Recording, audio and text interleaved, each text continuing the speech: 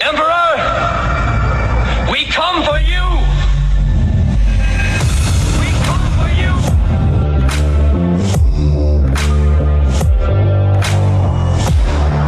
Did IQs just drop sharply while I was away?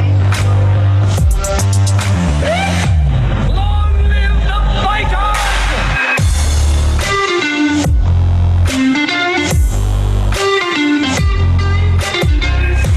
And we are back. We are back with another episode of the Fusion Underground. This is, what is this? Are we on season or episode 7? Yeah, 7, I believe. 7, I believe, yes. Gosh, they seem to be going by pretty quick. Yeah, which is great. That means at least we're not boring ourselves out yet. Right? Right. Well, we're not boring ourselves yet. So anyway, welcome to episode 7 of the Fusion Underground. I'm your host, Manuel Ramirez, and I'm here joined as always in our virtual studio with my fabulous and wonderful co-host, my brother, Jason Moret. How are you doing, sir? I'm good, brother. I'm doing good. How are you? I'm doing well. So for those of you joining and listening to us, hopefully we have some first-time listeners. I don't know. We just keep recycling the same 5 people. You and me are 2 of them.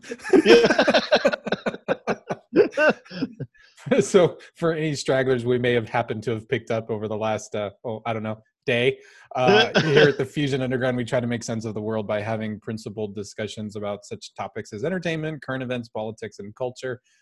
Our mission is to educate people to become critical thinkers so they can live more empowered and happier lives. At least that's our mission. I don't know if we're accomplishing that at all, but that is we're having fun trying. That's right. We're having fun trying. As always, you can find all of our RSS feeds and everything to the podcast and to our YouTube channel at fusionunderground.net. We do have a Facebook page. If you do go out to Facebook, facebook.com/AZ Fusion Underground, you'll find us. We have a YouTube channel where we put this video also on BitChute as well, if you're into BitChute. And you can find us on Twitter at the FU Brothers. If you go out to our website, you can get all of the RSS feeds for the audio version of the show off of Anchor, Breaker, Spotify, Google Podcasts, Radio Public, and Stitcher. As well as just you can actually capture the RSS feed directly and just plug it into any podcast application that you might have laying around, and then it should find us on just through the RSS feed. So today's topic, now I mentioned this to you earlier, but today's topic I'm a little nervous about. Because I know you are. Actually, yeah. I can tell because you're still sharing our Fusion Underground screen. I know. Well, I'm doing that intentionally because I want to get something up onto the screen really quick. Oh, okay. But so that was intentional. It wasn't the nervousness side of things. Sorry. My presumptuousness is getting the better of me. Yeah. See how you are? How you are? That's better. But no, I'm a little nervous about this episode. This is all about free speech. This is the topic for today. You're nervous about free speech, and yet we're doing a podcast. We're doing a podcast, which is kind of a bastion of free speech, or at least one of the last bastions of it. So why are you nervous? It's we're going to get into this. One of the reasons why I'm nervous about free speech is with the craziness that is going on in the world, especially in the United States. People, if you are guilty of wrongthink, that can have dire consequences against you. And so when we talk about free speech, we're going to be talking about what that is, what free speech is, what it means to the country, and basically how people are terrible at free speech. And so I know by going down that avenue, we're going to probably open up some cans of worms, and some folks may not like that too well. Well, that's okay. I'm in a place, we're not going to please everybody, and I'm going to upset people along the way. But then again, I've kind of lived in that place my whole life. I think you're breaking into that gently. Yeah. I embrace the idea of upsetting everybody first and then explaining my position later. See if we can't find some common ground.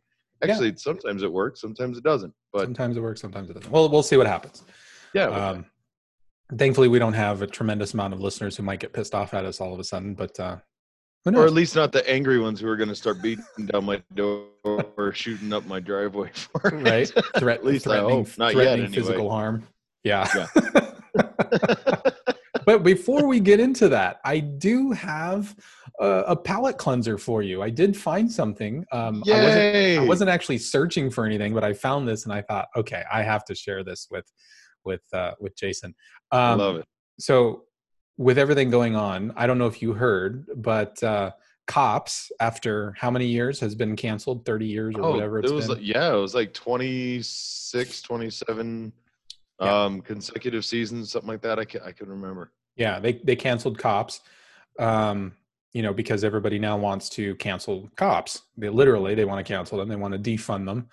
And so Cops was canceled, and some other live PD PD. Yeah, that one was also canceled. Yeah, it was live PD. So in honor of Cops being canceled, I found this little ditty. Oh boy. All right. Yeah. Oh boy's right. So let me go ahead and play this for you. It's only about a minute long. I'll play the whole thing. Be prepared to be wowed. I hope you like it. $20. I gave her a 20 and she didn't give me nothing. Why did she owe you $20? $20 bill. I gave her a $20 bill. For what? For anything. I don't care. Whatever it's for, but she can give me my money back if she ain't gonna do nothing with it. Okay, were you planning to buy some drugs Yes, or something? I was. What kind of drugs were you wanting to buy? Rock. Yes, I was. You gave her $20 to buy. I gave her $20. She gave me some plaster. And now you want your $20 back Yes, I do. because she didn't supply you with crack cocaine. Well, if she shouldn't give me nothing, no plaster or nothing, she should have said no. What's going on? She come around here a while ago. There used to be some people that right over there that used to sell. Yeah. We were sitting out here on the porch in some chairs. So she said, y'all have anything to buy? I said, no, baby, we don't have nothing to sell. So she left one around the corner. Mm-hmm. Then she come back 10 minutes later, holler, give me my money back. No, you ain't bought nothing from here. Don't disrespect my child. This is my child. Mm-hmm. I don't sell crack. I'm a prostitute. From here, don't disrespect my child. This is my child. Mm-hmm. I don't sell crack. I'm a prostitute. $20. Get it right. How dare you disrespect me? I don't sell no drugs. I'm a prostitute. I'm a prostitute. I sell my body. I'm proud of that. It's like it just kept getting worse. It was like this train wreck in slow motion. It just kept getting worse and worse. The more like the stakes just kept getting higher and higher. Dare you, sir? How just dare you accuse me of being a drug dealer? God bless our police force, our police officers. They have to deal with that kind of stuff. And I don't even know I don't even know what to do with that. Like, I wish we could watch the entire show. I have no idea what episode that was on, but I could only imagine going, my mistake, ma'am. Move right along. No, Yeah. Sorry, there's no drugs at this house.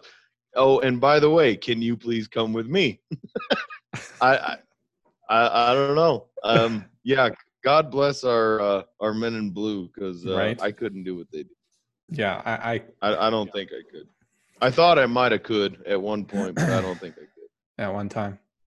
Yeah. At one time. I think I got accused of being saying I look like a cop too much. Trim this up a lot. I think it changes it. The beard.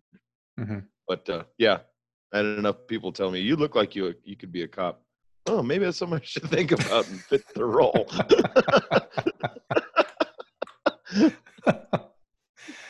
Oh gosh. Well, free speech. Yeah, I don't sell crack. I'm a prostitute. And you are free to say such things. She's got a right to say that. Keep in mind anything you say can and will be held against you in a court of law. But Yes, in a court of law. Well, let's get into the topic. Let's talk about free speech. All right. Okay. So, yeah. So let's kind of start and set the foundation here before we dive into all of this, right? We do have, we are the only country on the planet that actually has a guarantee of free speech by our government. laid out in the Constitution, one of our founding documents. And I say one of because the Declaration of Independence is another one of our founding documents, right? So we do have this freedom of speech. And it's very, it's very vague as to what the First Amendment actually says, right? It says Congress shall make no law respecting an establishment of religion or prohibiting the free exercise thereof or abridging the freedom of speech. That's really it. That's just that single phrase, or abridging the freedom of speech. It goes on and says, or of the press, or of the right of the people peaceably to assemble and to petition the government for redress of grievances.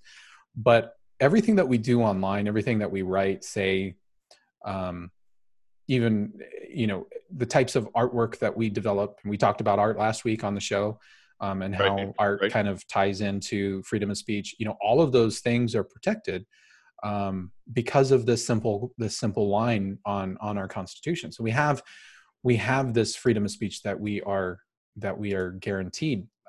So the question becomes, right, there's and the reason why I wanted to talk about this, one, because since we started the show, we've been trying to articulate and have these kinds of conversations about different topics, but from a principled point of view. And I think having a respect or admiration or a high regard of the ability the freedom of speech, I think is important and ties in to principles and the ability to have these kinds of discussions. So I wanted to talk about that. Plus, I wanted to just kind of talk about it from the perspective of, I think people are really bad at it. Yeah, I can agree with that 100%. I know people are bad at it, but in the general public defense, we're conditioned to be bad at it. And what I mean by that is we're told, this type of speech is protected, this type of speech is not. That you're allowed to say this, you're not allowed to say that. I mean, you've got political correctness shaping what we are allowed to do, say, think, feel, and express. And like you talked about before, when you're saying that we're actually having these kind of discussions to exchange free thinking ideas and come up with that. If we're not allowed to express any of that freely, then the thought process behind that completely dies as well. Because if you limit the expression, you limit the thought process, and that's how you indoctrinate the masses. So, yeah, and one of the things that one of the reasons why I wanted to talk about this is because of the way members of our society change very specific words. Okay, we have. Words mean things. And I like to say that all the time, that words mean things. I spend a lot of time working with people in business. In business, you're writing documents for a variety of things, right? And I'm always amazed by the number of people that I run into and the number of documents that I read that are poorly written. And even when we're trying to do something as basic or as simple as just communicate between team members, people often lose sight of the fact that words mean things. But when we elevate that beyond our office or our business setting and we go out into the political realm or just from a societal standpoint, words mean things. And we see, I think over the last probably close to 20 years now, we've really been attacking the types of words that we use in society. For example, there used to be global cooling many years ago, about 30 years ago, right? And that gave way to global warming. And well, that didn't really sound very well, or it didn't play well for a lot of the masses. And eventually that phrase became climate change, right? To mask things that were going on. Well, that's kind of disingenuous because the climate is always changing. There are people who have said that a climate is always changing, and it has. The climate has always changed. Whether humans have existed on the earth or not, the climate of the planet was always changing. But if we change it to something like climate change, then it becomes whatever we want it to be. It's not just specifically getting warmer, or it's not just specifically getting cooler. It's now just changing. And so now we can apply that kind of mentality to that. Right. But I mean, if you look at it from in that way, if you actually change the words that you're using to describe the situation, then you can actually pull in evidence proving and disproving and manipulating that as proof or disproof Sure. to your argument. If you've got global cooling and we see warming happen, well, then you've got a lot of naysayers going, well, how can it be cooling if it's actually warming outside? And, Right. and vice versa. If it's warming and you see cooling, well, if you see change, and then you've got naysayers out there saying, well, the climate's always changed. Well, see, you see it too. Right. Of course it is. I mean, so yeah, if you can We get to keep change moving it- the goalposts. exactly, and if you can keep changing the definition of what you're actually arguing for, then you actually open up a whole realm of possibility of bringing Right. in evidence to support that argument. So Right. When President Bush was in office, we had the war in Afghanistan. But once Obama became president, that war in Afghanistan became overseas contingency operation. We had terrorism when Bush was in office, but when Obama became president, terrorism became man-made disasters. Young criminals, we couldn't say young criminals anymore for a while. Young criminals became justice-involved youth. justice involved you? Justice involved youth. We didn't. Oh, I missed we that. we were no longer paying taxes. Instead, taxes became individual responsibility payments. that's a good. I hadn't heard that either, but Yeah. I can. Taxes makes- are bad. Taxes are bad. We can't run on taxes. But individual responsibility payments. Well, that doesn't sound so bad. No, that I sounds. wanna an be awful responsible. lot like everybody needs to pay their fair share. Pay their fair share, right? I mean, that Right. sounds. I want to be responsible. Who doesn't want to be responsible? Government spending stopped being government spending because, well, that doesn't sound very good. And instead, government spending became investments. Investments. I We would have. were investing. That would have been more of an allocation of governmental finances. No, it was just simple investment. Oh, okay. If you want to keep what you earn, well, we call that greed. Greed. I was going to say selfishness. We call Right. that greed. But if I want more of what you earn, well, that's not greedy. That's called paying your fair share. Right. Oh, okay. So Right. I had that with the rich need to pay their Right, fair share. right. Yeah. In Congress, if you oppose Democrats, well, we call that obstruction. Yes. But in Congress, if you oppose Republicans, well, that's called resistance. Okay. I'm with you. Keep going. We used to have a thing called justice, and justice is about getting what you deserve without favor. You're due, getting what you are deserved without any specific favoritism at play. That was originally what we Okay. referred to as Okay. justice. But then we came up with this term referred to as called social justice. And that's getting what you don't deserve because you are favored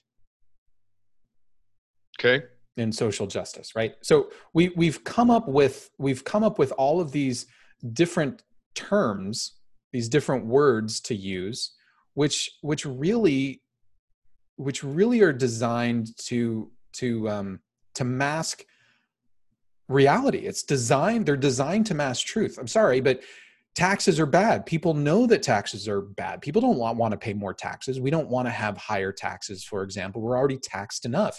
And so we have to change that to something that's a little bit more palatable, something that masks what is actually happening in the objective reality of the world in which we live. And so we change that to individual responsibility payments. Individual responsibility payments. And so this is why I say that words mean very specific things. Words have meanings. We can try to mask a word by coming up with a synonym, and maybe some ignorant people might go along with it. But it still doesn't change what we're actually trying to do. But the problem is by changing the language. See, the problem with all of this is language exists for us to take what it is that is happening in our minds and our brains, right? We're thinking of different stuff, and we need to articulate those things, and we need to put them out into the public sphere so that we can talk about very specific things in very specific ways. And if you start to change the language, what you try to do, or what you're attempting to do in that process, is to change the way that people think. Right. And control their behavior through their thought processes and through their actual words. George Orwell wrote about this in 1984. There was the whole wrong think concept, right? The main character of the book was responsible for going through and purging words out of a dictionary, and declaring certain words. The government, Big Brother, and everything was constantly banning words from the language. If you ban those particular words, and there are plenty of words that we cannot say. There are words that we have decided we are not going to say, words that are very, very derogatory against certain races or groups of people. So we have chosen to ban these words. Where I start getting getting really nervous is when we ban words either because we're compelled, because government has forced our hand, or we have people that are forcing us to change our words, or suffer retaliation. Right. Well, and the government, I believe, is at least smart enough to know that you're not going to be able to come in and police every household in order to ban speech. They can't do that. And the use of certain language is absolutely what you're talking about, and that's banning speech. I mean, we talked about this last week, even with the idea of banning books and banning literature. You're banning ideas, which is a expression of speech. So now, I mean, that walks a fine line. And our guest last week was talking about banning books or movies to specific audiences, and I think he used the example of like 4-year-olds trying to read Gone with the Wind. No reason for them to do that. I can understand that to a point, but where does the enforcement come?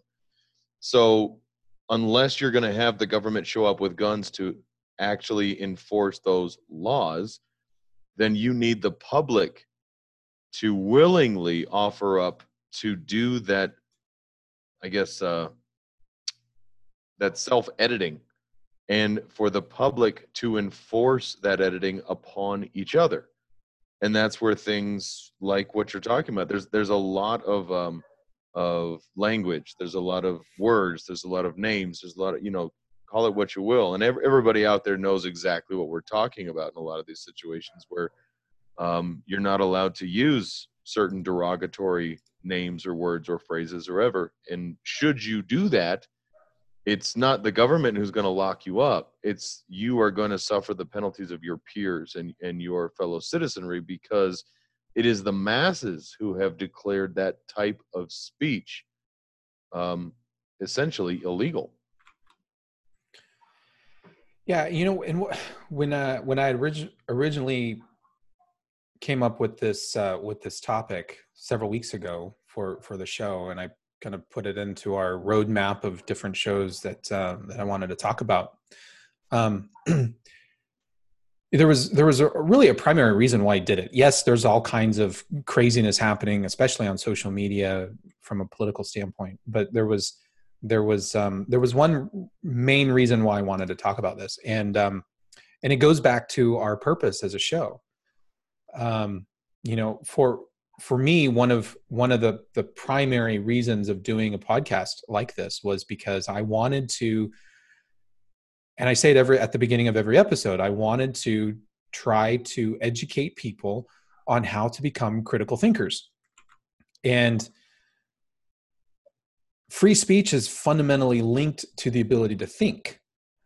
And the reason why I say that is because thinking is very difficult to do. And thinking is very difficult to do. I think it was Carl Jung who said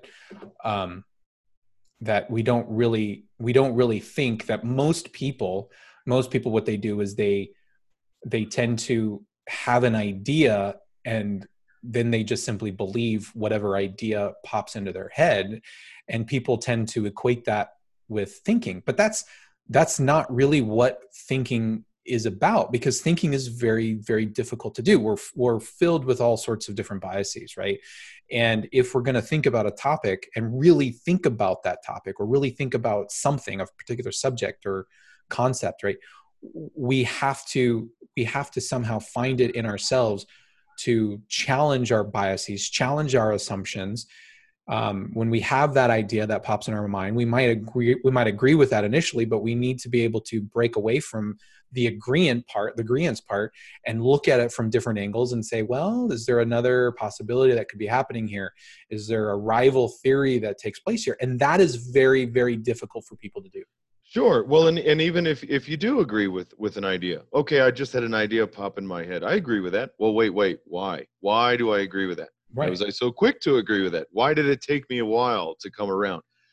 Because and we talked about this before, asking the who, what, where, why, when, and hows, about those and being able to challenge it. If you've got biases in your mind and I know I'm going to buy into this, at least being able to recognize that you're biased is step one.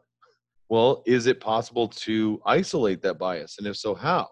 Those are the kind of internal struggles I think that a lot of free thinkers struggle with back and forth. I call them the Winnie the Poohs, because they need to go to their thoughtful spot and touch their head and think,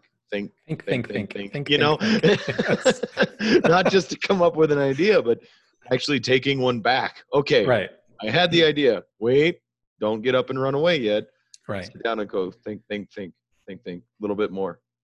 Yeah, and most people, they're, I think the majority of people in our society, there's no need for them to really sit down and think. I'm not saying that people are incapable of doing it. I think that their daily lives, the things that they're constantly struggling with, to pay the bills and to take care of their family, and their thinking or their thought process are really around those day-to-day activities. What are we going to have for dinner? If we're going to go out to a movie, at least not right now, what movie we're going to see? That's not really what I'm talking about in terms of thinking. You might sit and think about what you want to eat. I'm not talking about what it is that you want to eat. I'm talking about these concepts like, what is freedom of speech and why is it important? Or I'm talking about other concepts like, does systemic racism exist, right? These are these lofty sorts of concepts that you need to think about, because they're going to have an impact on your life in some form or fashion, even if it's about who are you going to vote for in the next election or in your local election or things of that nature. Well, and I think the biggest difficulty that most people face when they're actually looking at heavy topics like what we're talking about, they live in and all of us, it's not a they, it's a we live in a socially driven society. And what I mean by that is we're not really tackling ideas or problems when it comes to actual issues themselves. We look at the social impact that those issues have, and we relate those to the physical people and the emotional responses and the how that's going to impact us socially more than how that impacts us physically or tangibly as a society. Because I believe that we've become so socially connected as a society now that is, if it hasn't already, it's really starting to define us as a people. It's not about, even as far as here we are talking about free speech, it's not really about what we say, but how whatever it is we say is actually perceived by the people around us, and how they interpret that, and then how they react to that. If you really want to get into what people, I think about, it's probably more the social interactions they have with people on a daily basis, rather than the, esoteric ideas that we're pondering out about values or principles or whether you think racism is a systemic problem and actually exists. It's because if they feel it, then it is existing. If it's affecting people in a social level, then it absolutely must exist. That's the evidence. And so how does all this tie back to things like speech, right? We're talking about thinking, right? We started with defining some terms and, talking about different words that have switched meanings and such. And then I started talking about, well, it's really about thinking. And so there might be somebody listening to this that goes, well, what the hell is he referring to in terms of thought versus speech, right? How are those two things linked? And so I want to run something by you, because I want to see what you think about it. Okay. And I'm not the only one who believes this. There are a lot of psychologists, for example, and psychiatrists and such who think this way. But the idea is we're so bad at thinking, right? We need to be able to speak our minds and speak freely, and we need to put an idea out into the world. And when we put that idea out into the world, now it's ripe for other people to look at it from a different perspective with different biases or whichever. They can now look at what we've said in maybe a slightly more objective fashion, and maybe not necessarily an objective fashion. Maybe they are looking at it with all of their different biases. But if their biases are going to be different from yours, and they look at what it is that you said, whether you put it in writing or they're just listening to you speak, right? They're going to say, well, wait a minute, you sound like an idiot. And this is why I think you're an idiot. And so you need to be able to receive that feedback, right? And say, you know what, maybe there's something there, or that's not really what I meant. Here's what I'm trying to say, right? We've all had those kind of conversations. Sure. Where we say, well, that's not really what I was trying to say. This is more about what, and you need to have that kind of dialogue. You need to have that kind of dialogue, because it is through that activity of me saying something and then you telling me that I'm an idiot and me thinking about going, how did you think that? That's not what I said. What I'm trying to say is this. We're now engaged in an activity of open thinking between the two of us. Correct. No, and that dialogue, that open conversation is what actually fires off. When you're actually having a conversation with another person, you talked about psychologists. So I'm just going to tease on that for a little bit.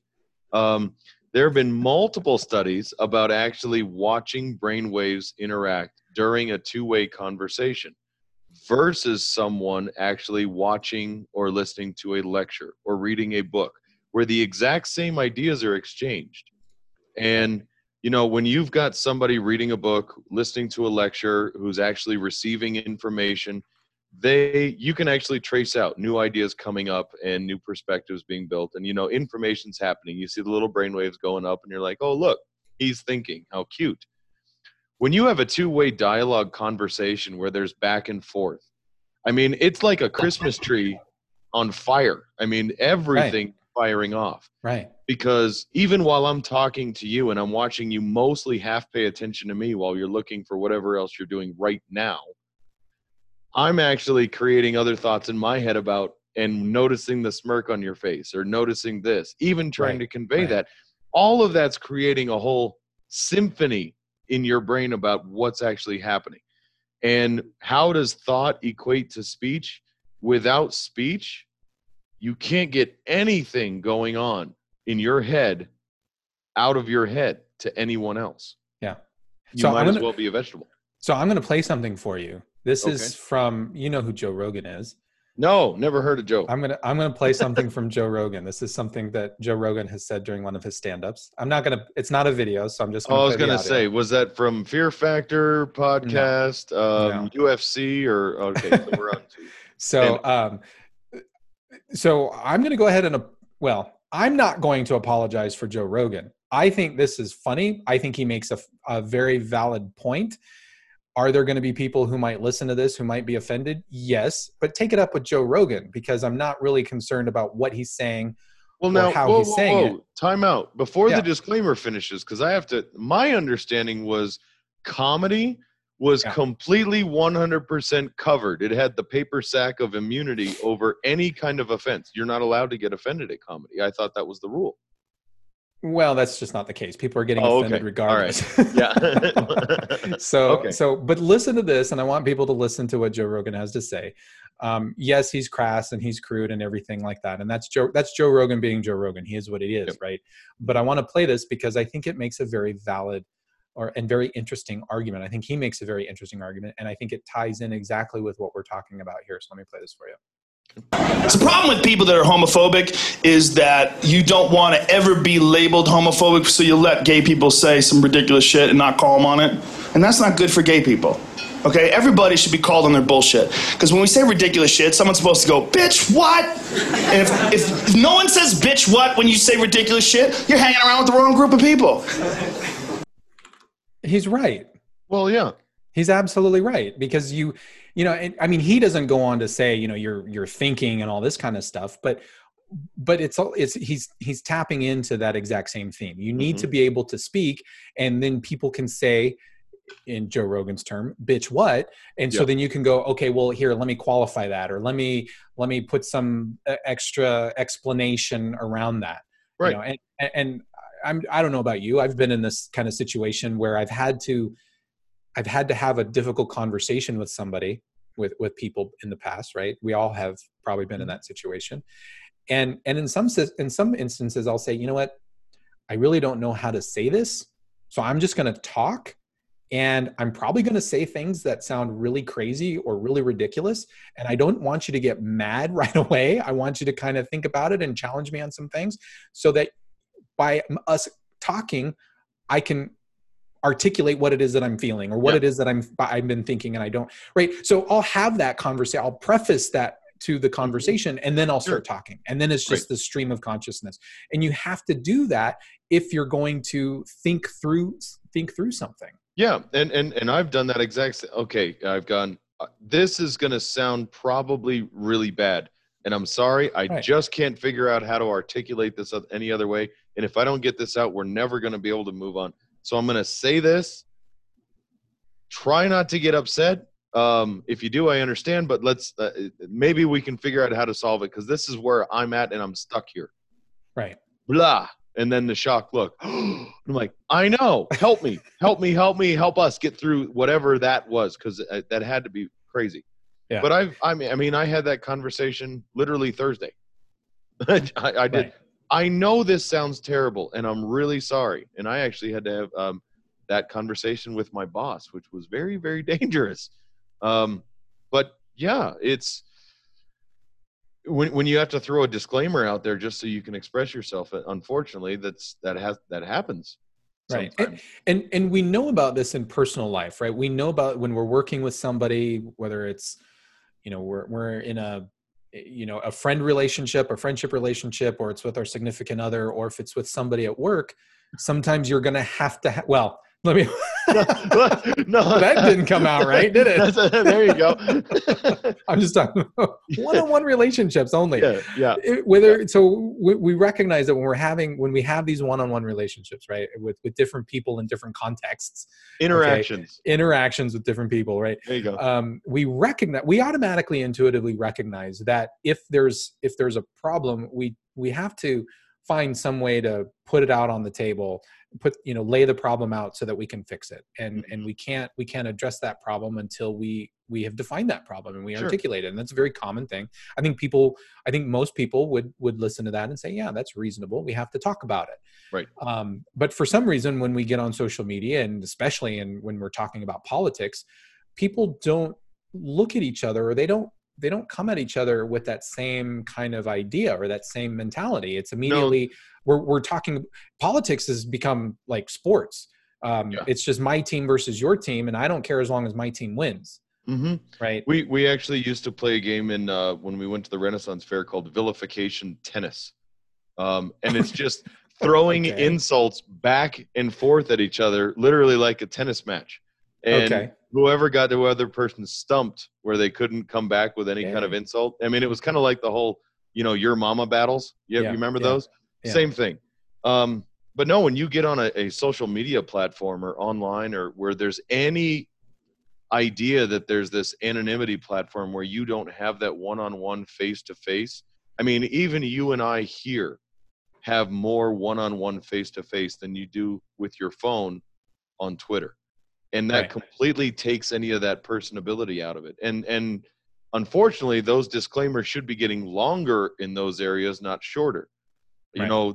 When I'm at work and I'm dealing with a coworker or employer or even clients, you've done that same thing. That disclaimer that you throw out right before you're going to say something awful starts getting really long, and a lot of apologies in there. At home with my wife, that disclaimer is real short. I'll go, honey, what'd you think of dinner? She goes, oh, honey, I love you.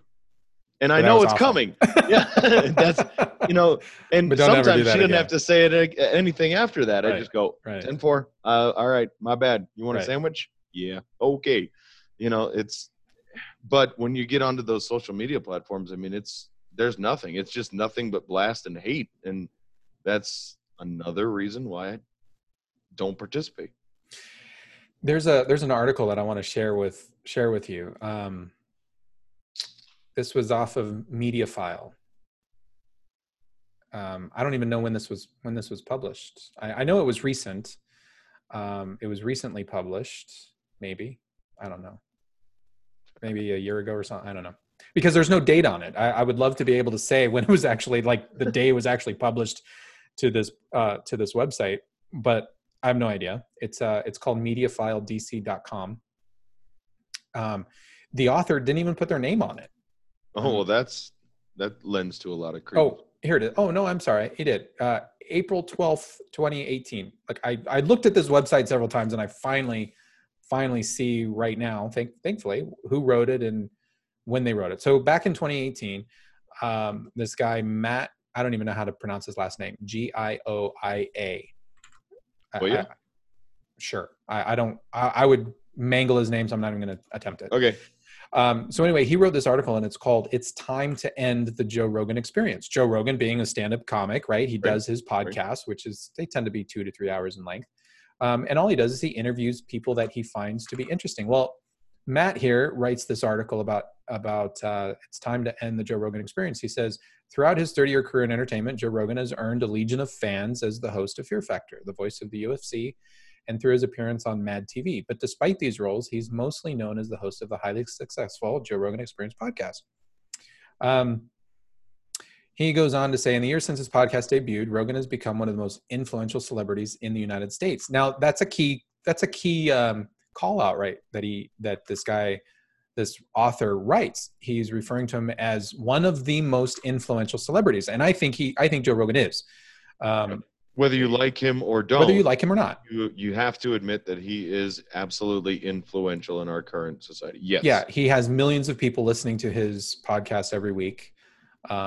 We can only dream of having that kind of an audience. Right.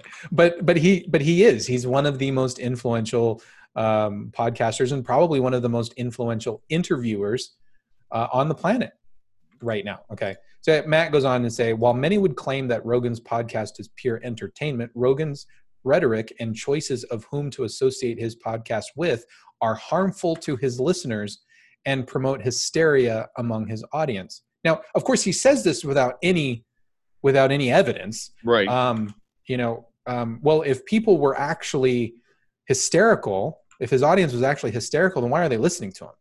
Do they want to be hysterical all the time?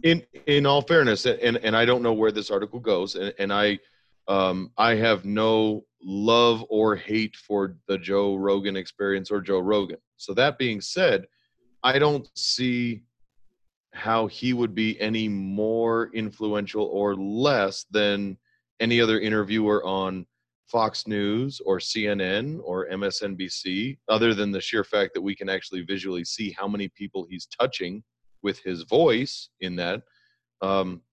And if you want to talk about inciting hysteria, the actual media, I think, is doing more of that than anyone else. Well, but that's an opinion, and that's mine. Yeah, and this is pretty egregious, right? I mean, to write that his podcast is harmful. Right. In what way? How are you measuring that? Right. Drugs are harmful to people, right? Right. Pharmaceuticals can be harmful to people depending on who's taking them and the dosage and all that sort of. Fire is harmful to people. Lava is harmful to people. I don't think that Joe Rogan's podcast is the equivalent of fire or lava, which is causing harm to people. Might be close to COVID-19. I don't know. It's the numbers are still varying on that. But well, let me read a little bit more of this article. Matt goes on to say, throughout his podcast history, he, along with various guests, have constantly discussed and have given credence to various conspiracy theories. Oh no. Okay. That sounds bad.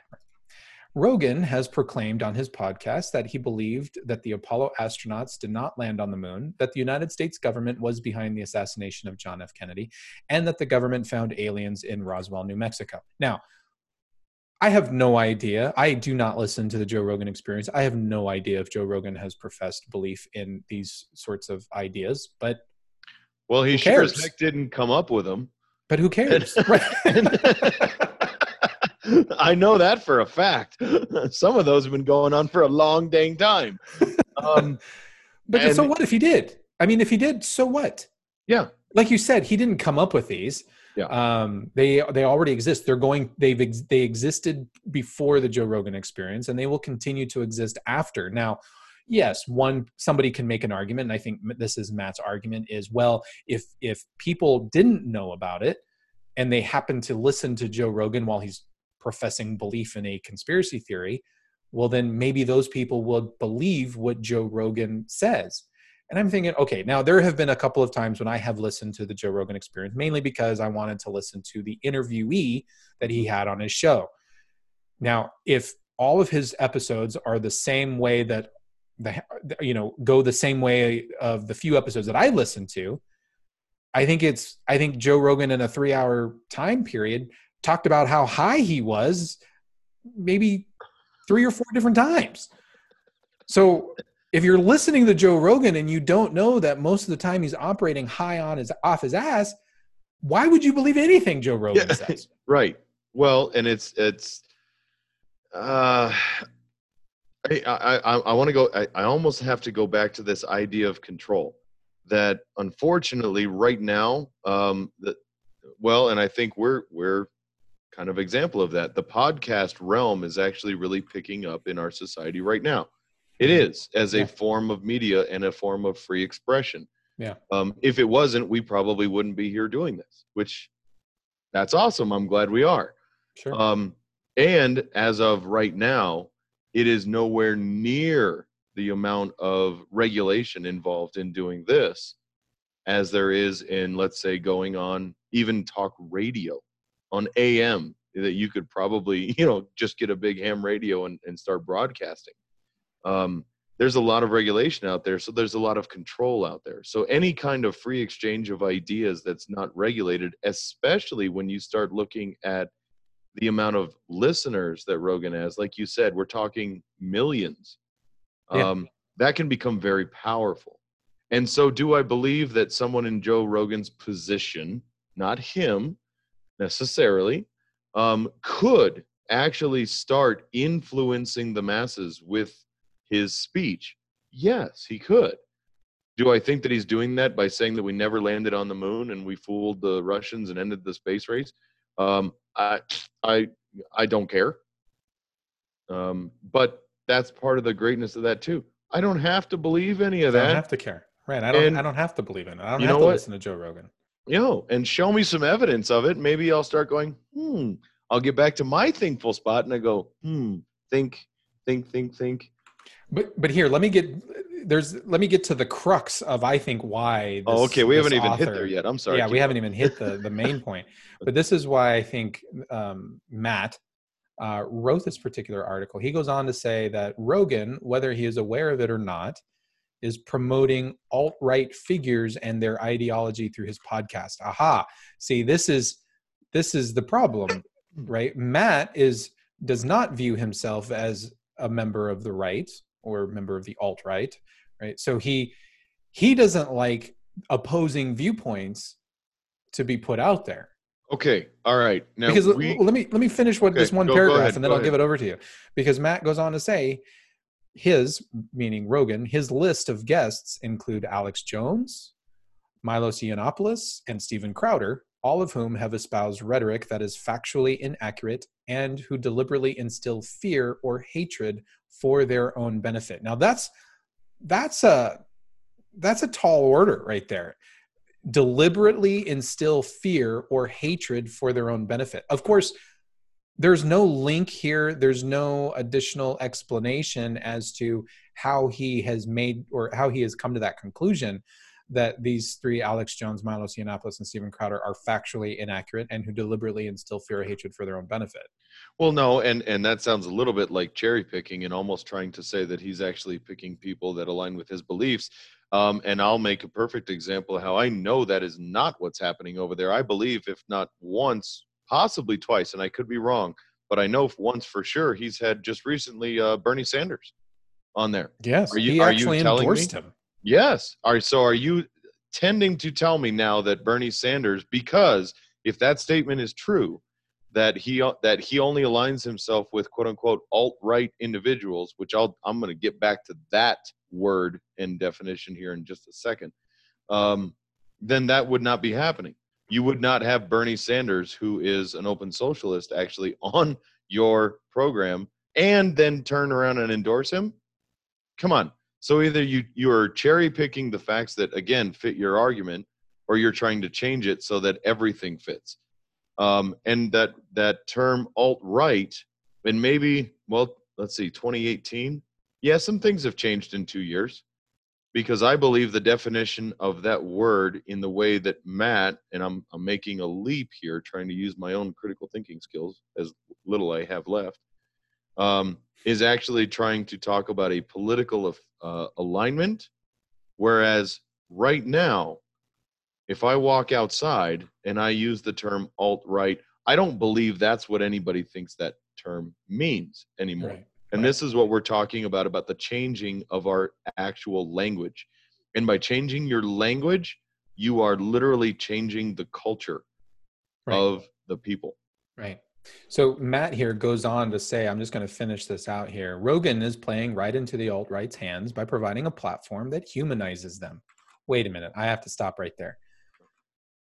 Providing a platform that humanizes them, meaning Alex Jones, Milo Yiannopoulos, and Steven Crowder, because we know that they're not humans. So therefore Joe Rogan is humanizing them. That's just ridiculous in and of itself. Anyway, he goes on, and instead of fact-checking their ludicrous statements, he allows them to espouse their beliefs to his audience, thereby lending his guests credibility and an audience to preach to. By doing this consistently, he, Rogan, is pushing their vile messages closer and closer into the mainstream and contributing to their acceptance into the social media world. His viewers have become susceptible to illogical, xenophobic, and hateful rhetoric, because Rogan gives people like Jones and Yiannopoulos a platform where they will not be challenged and called out for their words and behavior. In the wake of the Sinclair Broadcasting Group's mass fake news message, it is imperative that we call out organizations and people who repeatedly undermine the truth for their own benefits.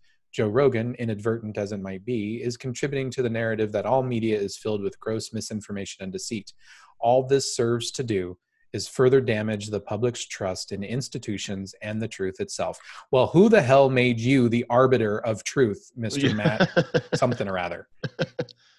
Well, and this is the unfortunate part about the paper. Actually, up to a point, there's some points that Matt brings up that you and I are able to have some dialogue about, allow for some lenience in one area, give some credence to even some things to say that Joe Rogan's influential and this is how, and seeing how some of that could be utilized for nefarious means. I can absolutely, I can allow for that. When you start actually attributing what he's doing and actually saying that now, because these people are on the far right end of the conservative spectrum of politics, now they're not human, they're not worthy of having a voice, we shouldn't be listening to anybody, and now you're actually pulling everything into your own political bias. You're writing a paper so that you can put it on your platform and influence everyone else who might read it with your bias. I mean, how is that, if you're trying to be a beacon of truth and of integrity and weed through this swamp of vile degradation, then how is what you're doing not contributing to that on the exact opposite end of the spectrum? And I don't, that's where you lose me. I mean, that's where everything you had going for you, even in a little bit, you just obliterated your entire argument with your own political influence and bias, which is what you're accusing other people of. Right. And again, this goes back to, getting that feedback and being told that, you're wrong, or you sound like a crazy person, or, bitch what, back to Joe Rogan, right? And if this Matt character, if he truly believes what he believes, okay, if he truly believes that Milo Yiannopoulos and Steven Crowder and Alex Jones. I've never watched Alex Jones. He always seemed like a crazy person to me. I know he gets a lot of flack from the left as being a crazy person and a tin hat wearer. I've never watched him. I have watched and listened to Milo Yiannopoulos and Steven Crowder. I think they're funny. Yep. And I think they make a lot of really good points. But even for the sake of argument, if let's say all three of them are wrong, so be it. There's nothing stopping Matt from going out onto the internet for creating his own podcast or whatever and refuting those ideas and showing how they're wrong and actually debating them in the realm of ideas. But Matt doesn't want to do that. Matt actually just wants to shut Joe Rogan down, or at least he did back in 2018, because he doesn't want to do the heavy lifting. At least it seems to me, he doesn't want to do the heavy lifting of trying to unpack those ideas and thinking, well, could they be right? And let's look at it. Or are they wrong? And here's why. He doesn't want to do that. And so instead, he just wants to silence anybody who has an opposing thought against him. And that's dangerous. That's a very dangerous area to be in. Right. Well, and then again, we in order for him to effectively do that without having to do the heavy lifting, then we label those kind of thoughts ideas, right? That's where you get terms like alt-right. You get terms like rhetoric. Those type of things actually immediately start going, well, okay, now that they've been labeled as disingenuous, unfounded, or wrong think, then I can discredit all of it without any thought on my own. And I think that's, again, going back to the idea that we are, I guess, socially bound in our speech, and not really relying on ourselves to do that critical thinking process. We actually go, well, okay, it's been labeled. Now I can move on to something else because I've got a lot of the things to tackle today. So, and this is, for me, this is fundamentally important. A lot of times people will, I think there are far too many people in society who will read something that Matt says, and they might say, okay, Alex Jones, does come across as a crazy person. I don't know. Again, that's sure.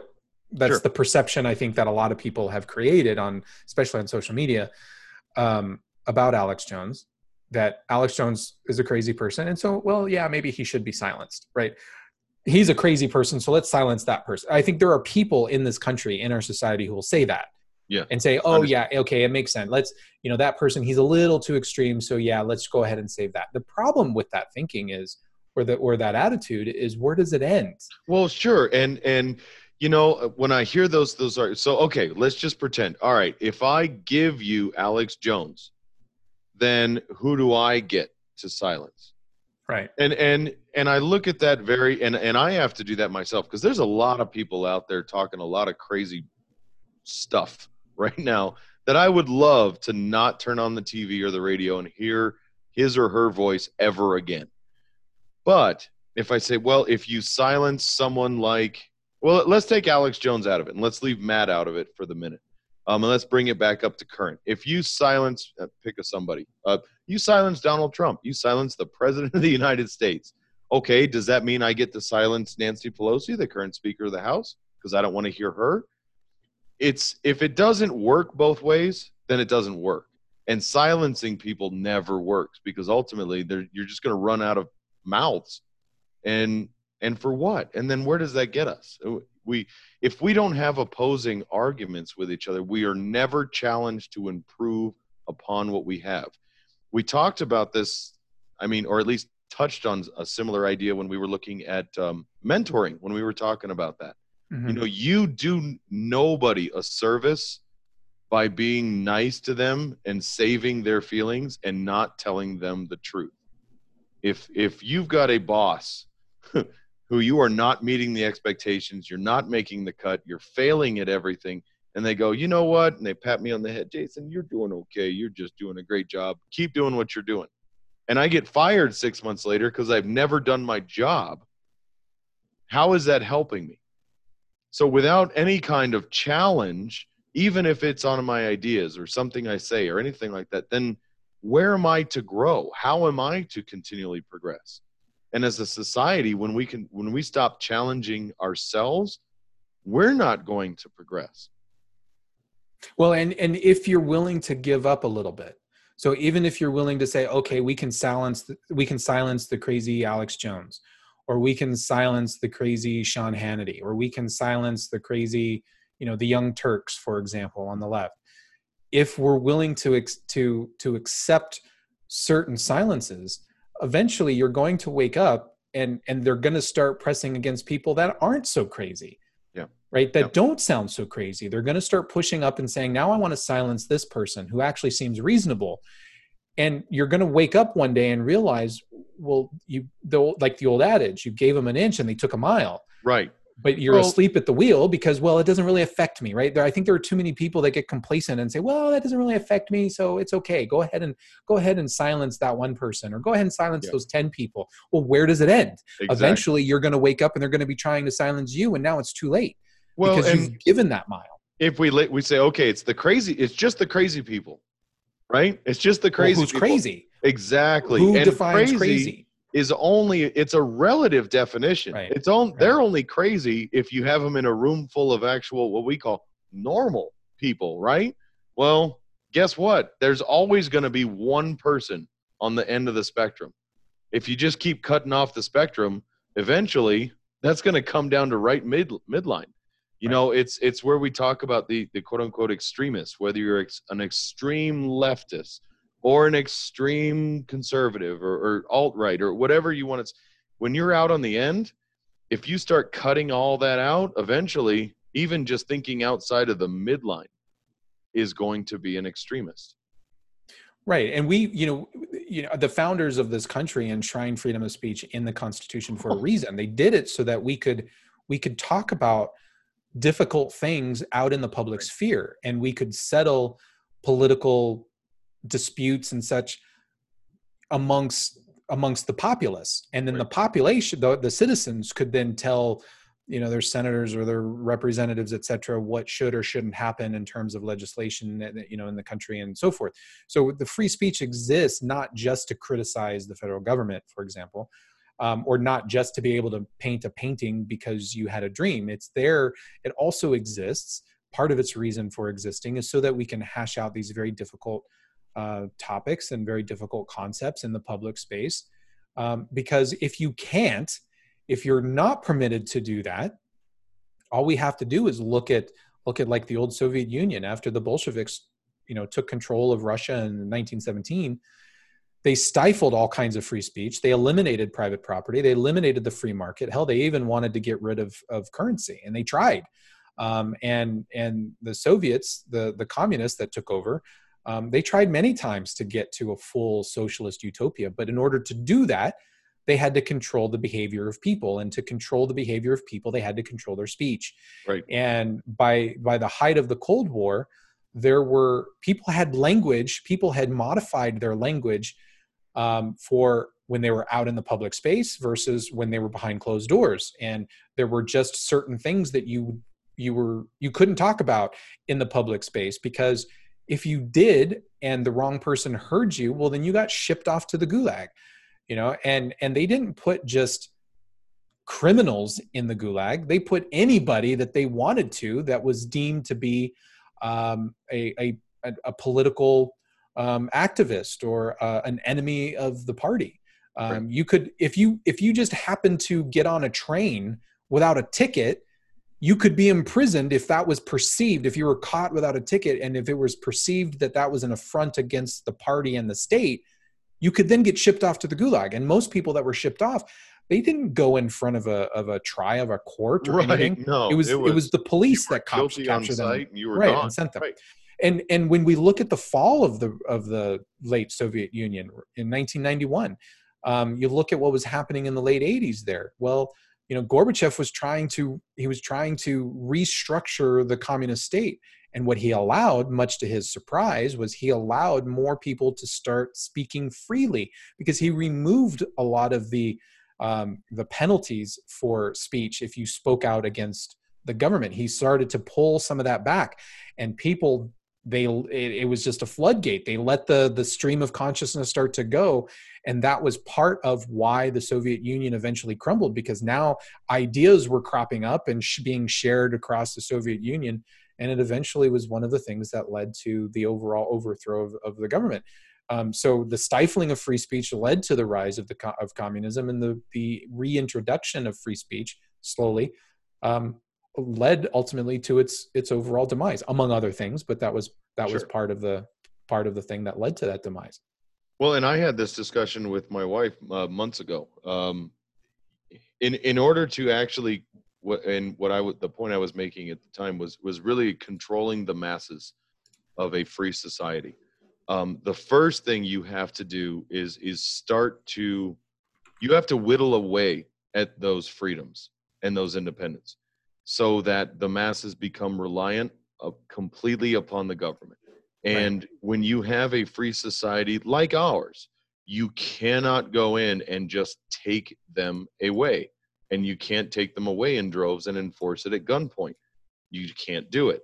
What you can do is allow the society to willingly offer up those individual liberties, bite-sized pieces at a time, so that you can protect them for their own right. And we have seen that over and over, especially in the last, I would say, about 10 years. We've sacrificed so much of our individual liberties for the sake of the public welfare and our own welfare, and done it willingly and almost applaudingly so. Yeah. And free speech has been attacked, and is being attacked probably on the forefront more than any of the others. And I mean, take it even to this COVID thing. You know, I remember when that first started popping up, when we were talking about having to quarantine, I said, you're not going to be able to do that. You can't institute martial law and arrest people at home. No, what they did instead was allow us to do that willingly on our own. And we did it. And we're still doing it graciously, thankfully, applauding all of the heroes who are out, who allowed us to do that. And I don't see that not coming back. That experiment has been tried, and it's been proven, and we're seeing that with our free speech. Our free speech has been under attack for a long time, and we do that, like we talked about already, in the realm of personal influence with each other. We've already regulated our speech. Political correctness, that's a weapon against free speech and the people of this country. It is. And anybody out there who doesn't believe that, really take a second, calm yourself down after you just heard me say it aloud, but really look at what it's attacking. It's attacking your ability to express yourself freely in the oppressions that are happening. So I'm glad you brought that up, because, there might be people that say, well, who cares? Aside from, it's happening now, and they might say, well, yeah, the Soviet Union was a different country. It was halfway around the world. It was a different thing. And what, nothing like that is happening here. And I say, well, you might be surprised. And I want to lay out a couple of examples. For example, in 2017, the governor of California, Jerry Brown at the time, he signed into law the ability to imprison healthcare workers if they failed to use a person's preferred pronouns. Throw them in jail. Put them in jail. Mm-hmm. If a healthcare worker failed to use somebody's preferred pronouns. In 2018, this is just 2 years ago. In 2018, a gentleman by the name of Peter Vlaming, he was a teacher, he was fired from his job.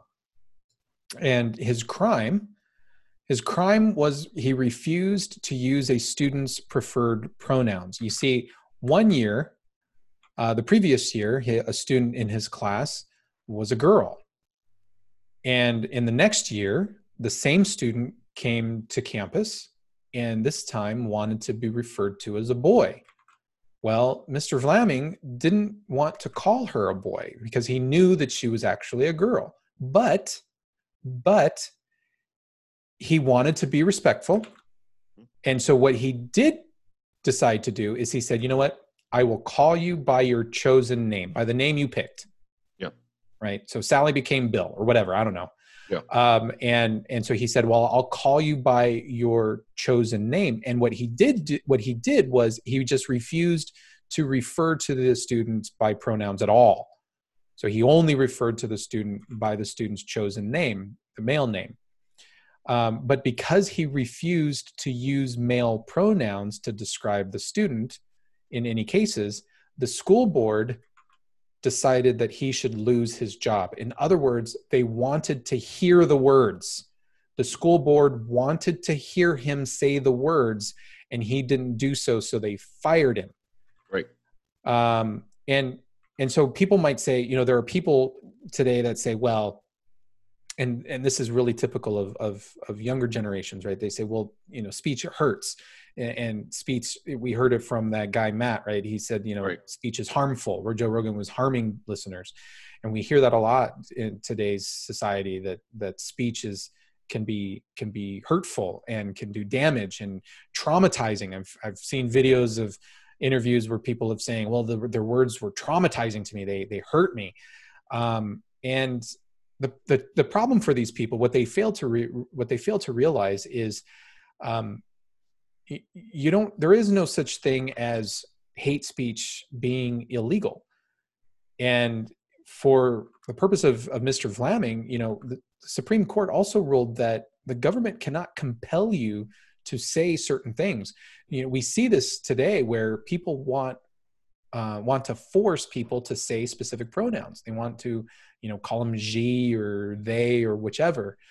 And the SCOTUS has laid this out in numerous cases where they've said, no, you cannot be compelled to say certain things. And hate speech is not a thing. Hate speech is not a thing. Hate speech right. is just simply free speech. You do not have the right to not be offended. Right. And nor do I have the right to say that I can or cannot offend you or make you feel any other way. I don't have that ability, nor do I have that control or over your emotions. I would argue that most people don't have control over their own emotions, let alone expecting somebody else to have control over how they might interpret and or be emotionally affected by that. That is not only is that absolutely unfair, it's absurd. And we talk about free speech. Either all speech is protected or none of it is. And if speech is an expression of thought, you might as well, if you're going to say that we're going to start regulating speech in that way, you're might as well going to be telling me whether I am allowed or not allowed to think. Absolutely. And even if you fail to use somebody's proper pronouns accidentally, if thousands and thousands of years of evolution, we've looked at faces, we've looked at each other's faces, at human faces, and we have a pretty good eye of determining who's a male or who's a female. You watch I'm sure any number of people have done it. I'm sure you've done it, where you're watching a film and you can't see, the character is at a distance. They're completely clad from head to toe. They might be wearing a motorcycle helmet. And you're like, that's a woman. Yeah. Right? Because you can tell there's certain features. Well, and sure enough, she pulls her helmet off and it's a woman, right? We have, through millions of years of evolution, we can identify these things. Yeah. And in contrast, that, to pull that helmet off and it's a dude, everybody, I don't care whether you're man or female, and it goes, whoa, what was that? What? Yeah. And it's, you know what? That's a natural reaction. That's okay. A natural reaction, right? To try and tell me that I had some sort of effectual impact on any of that, and I actually thought it out, and I was trying to hurt your feelings by being shocked. Sorry, not going to happen. And so if you through millions of years of evolution recognize that somebody's really a dude, and you happen to call the person a dude, and they say, no, it's ma'am, and they get mad at you, in New York City, you can be fined up to $250,000. What happens to the guy in the bar that goes up and is like, hey, what's going on, baby? And she turns around and she's dude-faced. And he goes, oh, God, and he runs off. Now, normally in situations, all the buddies at the table start laughing and ridiculing him. Sure. Make fun of him for the rest of his life because that's how guys are. We won't ever let that go. Somehow, stuff like that gets actually put into long-term care, long-term memory. That happens. But so now, I mean, what do you do? You offer to pay the fine right there to him, her, it, please, cuz with the, I don't even know the proper pronouns. Right. And you know what? Here's my free speech. I don't care. I don't care. If you out there want to be referred to as him, her, it, they, plus thing, puppy, kitten, fine. But don't expect me to know that coming up to you. And you know what? If you tell me, I'm sorry, sir. Oh, okay, you did it to me, but that's all right. I want to be referred to as kitten. And I go, dude, I'm so not calling you kitten. You don't get to freaking haul me into jail for it. You don't get to regulate me any more than I get to regulate you. That's the ins and outs of free speech and free thought, free expression. Welcome to real life. Well, and those things are, those things are just common courtesies. There's nothing wrong. And I'm sorry, but if somebody wants to be referred to as another gender, they have to understand that they're not going to know that. Yeah. And I think transgender people need to recognize, or should recognize, that, you know what, I'm not always going to pass as the opposite gender, and people will probably be able to tell it, and that's okay. Right. This is something you're choosing to have this lifestyle, and nobody can read your mind. Right. I'm sorry, but you may not actually pass exactly for the other side. And you know what, if you correct somebody, just tell them, no, please, it's Miss or Mr. What, fine, whatever. As a common courtesy, I will call you what you want to be called. Typically. Sure. I will typically call you what you want to be called, but you also can't get mad at somebody if you want to be called G and they don't call you that, and they fail to call you that because that's not a word. And somebody doesn't have. I don't sell drugs. I'm a prostitute. Right. I mean, right. Okay. God, sorry. Nobody has 30 years of practice using a made-up word called G. Nobody. You can't. These are just ridiculous. So this brings me to a whole other point that I wanted to bring up, and that's this concept of trigger warnings. Trigger warnings. You know what those are? You know what trigger warnings are? Yeah, I usually cock, and I put the safety off, and I tell whoever it is they've got up to the count of. Oh wait, no, is that not what you mean? No. Oh, okay. Sorry. What's trigger warning? So a trigger warning is just simply a label that's put on a piece of media. It might be at the beginning of a video, it might be the beginning of a podcast, or it might be at the very top of a document, right? Basically it just says, hey, this media text, it contains content that you might find offensive, or you might find hurtful. It might hurt your feelings. Is that like PG-13 contains violence and essentially they're doing that for documents and okay, they're doing that, and you typically see this in schools and in universities on college campuses, where they'll put a trigger warning on, let's say, Huckleberry Finn in literature class, right? So you're taking a literature course, you buy the Huckleberry Finn book, and the teacher will preface it, well, in the syllabus, they tell you got to buy this book to read, but there's a trigger warning. Trigger warning, use of racial language, don't get, just want to prepare you for this kind of concept. And it's, this is a type of safety. This is a safety measure, right?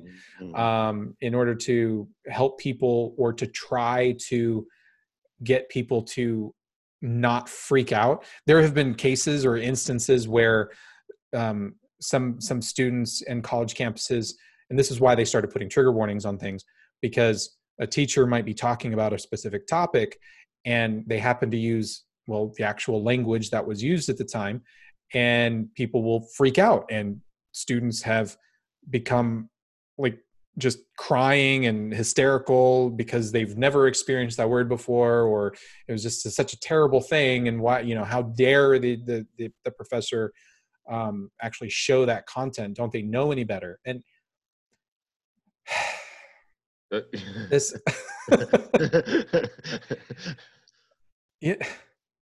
I'm sorry, but life's a bitch. Get a helmet. In a helmet, I guess. life's tough. You gotta buck up a little bit. You can't have we're talking about things going on college campus in a classroom with a college professor. We're not talking about you stumbling upon a rape that's happening in the quad. We're talking about having a conversation about literature, for example, about things like Huckleberry Finn. Yes, they say the N-word in Huckleberry Finn because it was written, it's set in the context of, of the Deep South after slavery. Okay. Go ahead. No, I'm going to back up. Not me. Because I can't use me. I'm a biased example. If I am a young kid coming out of high school and I'm looking to bridge the gap between my early academic years and to learn about how to apply everything I've gotten so far into gaining my existence into the real world as a adult, I would hope and pray that I go to a collegiate institution that is going to be willing to even discuss language that is a part of the friggin' world that I will hear, and actually just be able to talk about it without me freaking breaking down. And, full disclosure, I am a white middle-aged male. Maybe I don't get it. Maybe I don't. I think that is a very real possibility.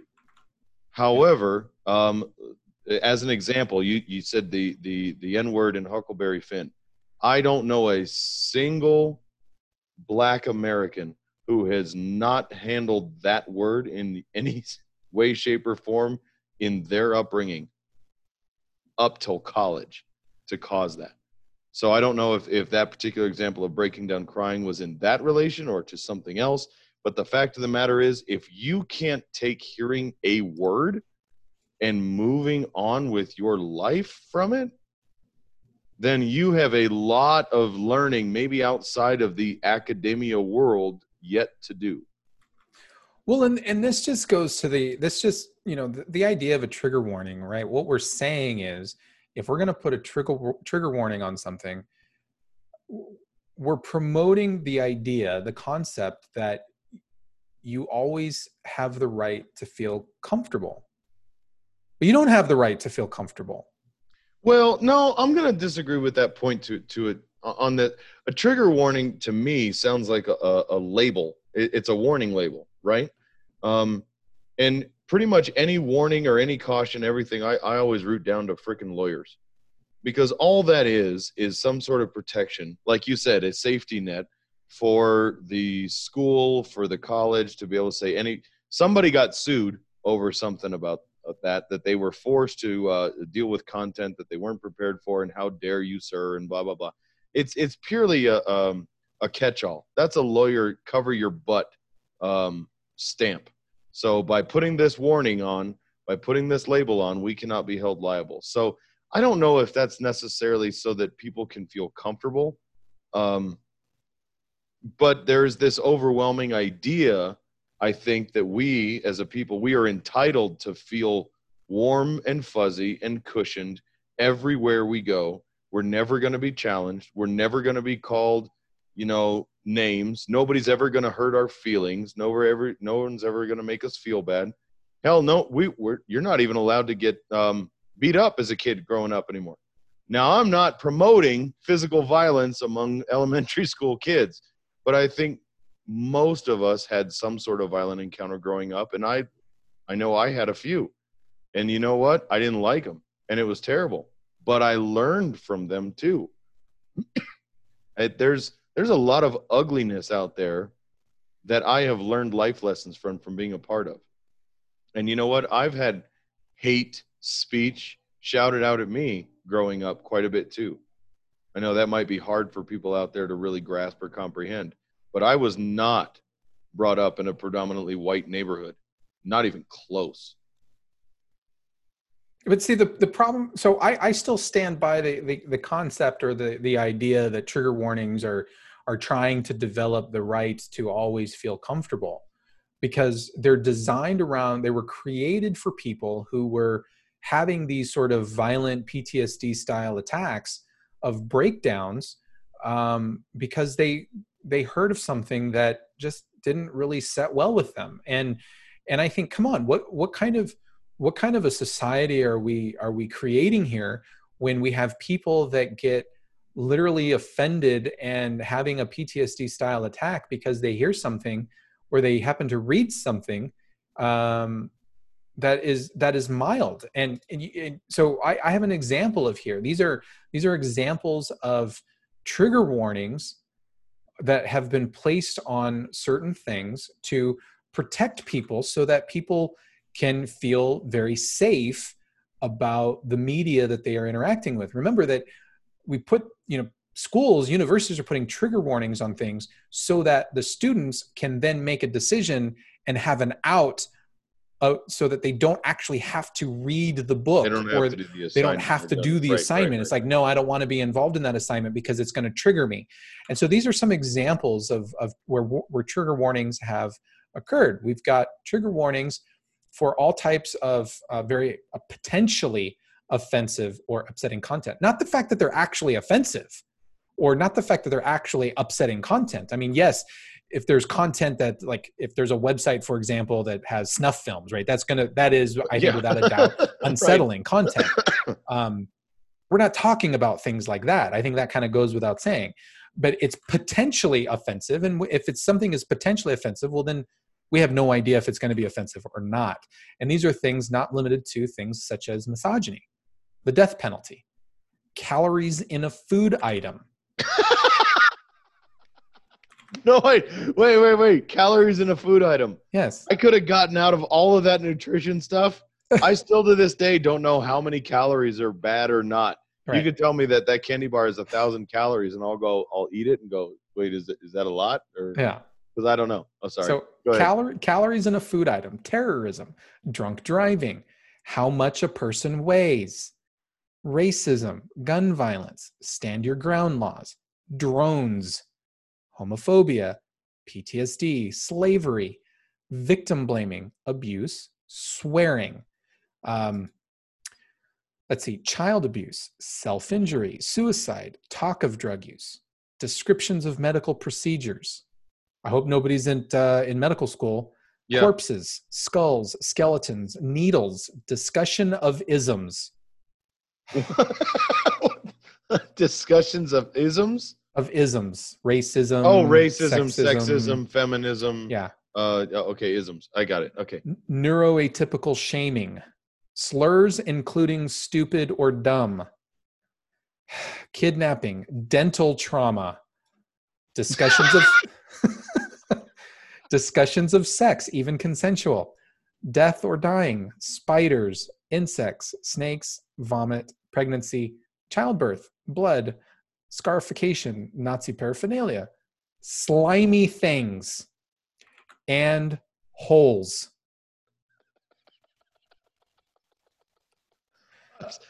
This is this. I know I'm laughing my butt off, and I am so sorry because I know holes. People need a trigger warning for holes. Holes. Yes, I could totally see that. Yeah. Traumatic events. How much a person weighs. You can't handle how much you weigh.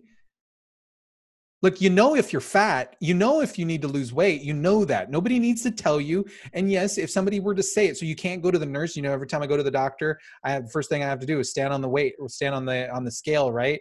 And I always look at him and I laugh and I'm like, you really don't need to tell me, I can read it. Yeah, don't. Yeah. Yeah. Actually, I think you make a very compelling case that we should ban scales in physicians' offices because obesity is a rampant problem in this, and you're just making everybody feel bad. You're hurting my feelings. I'm now not able to open up to my doctor because I can't talk about it because I'm emotionally distraught, and all I can think about the whole time is that scale was what it was, and that's damaging my healthcare. Right. You're actually pulling away my ability to have good healthcare. And keep in mind, many of these trigger warnings they're placed in universities. They're occurring in I don't on doubt that university whatsoever. campuses. So these students are going to a place where they should be learning about different ideas and being challenged on different things and being exposed to all types of different topics so that they get a well-rounded education and become a well-rounded individual for society. And yet we're putting trigger warnings on them on things, so to shield them, to protect them, so they always feel comfortable.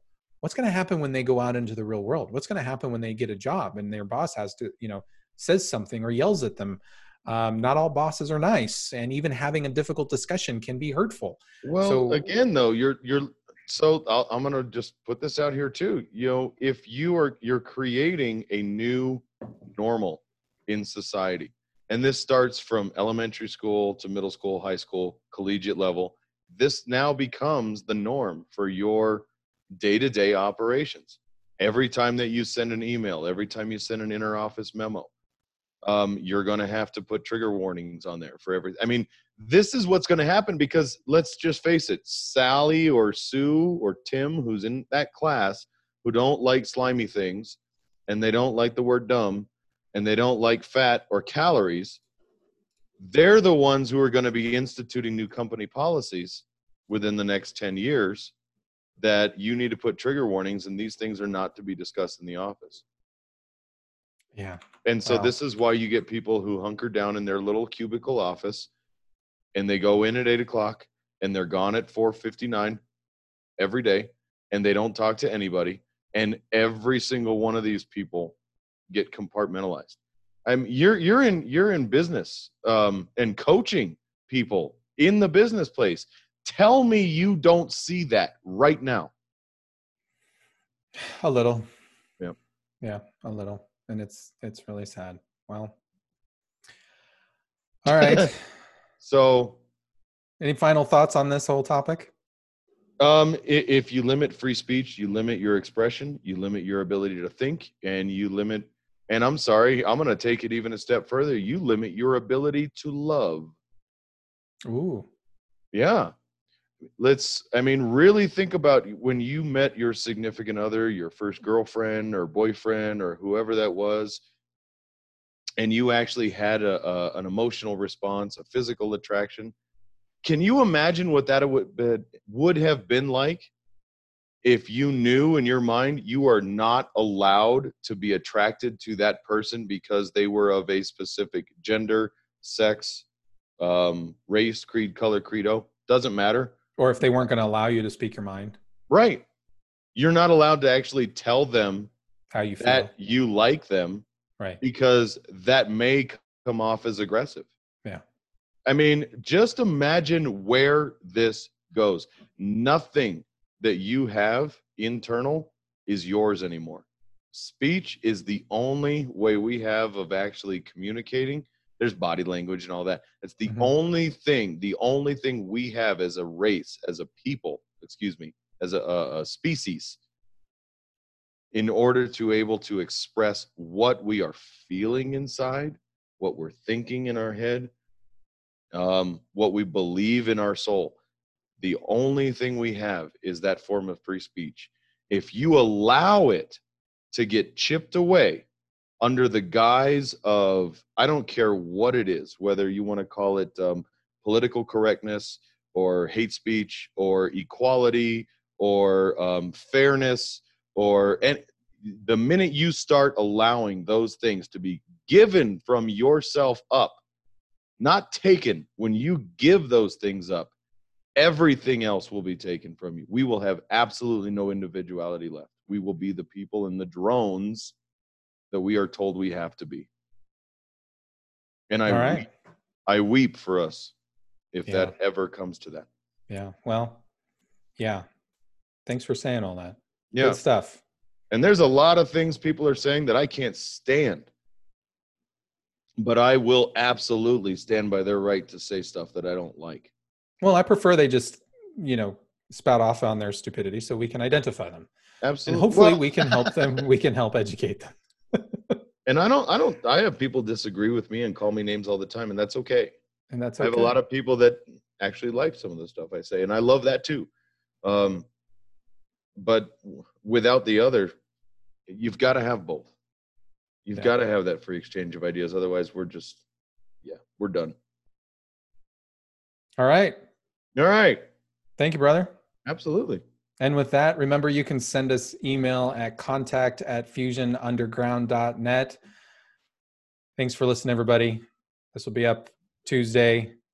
If you have anything you want to say, please drop us a email or give us a comment on our Facebook page. For Jason Moret, I'm Manuel Ramirez, and we're out. Have a good night.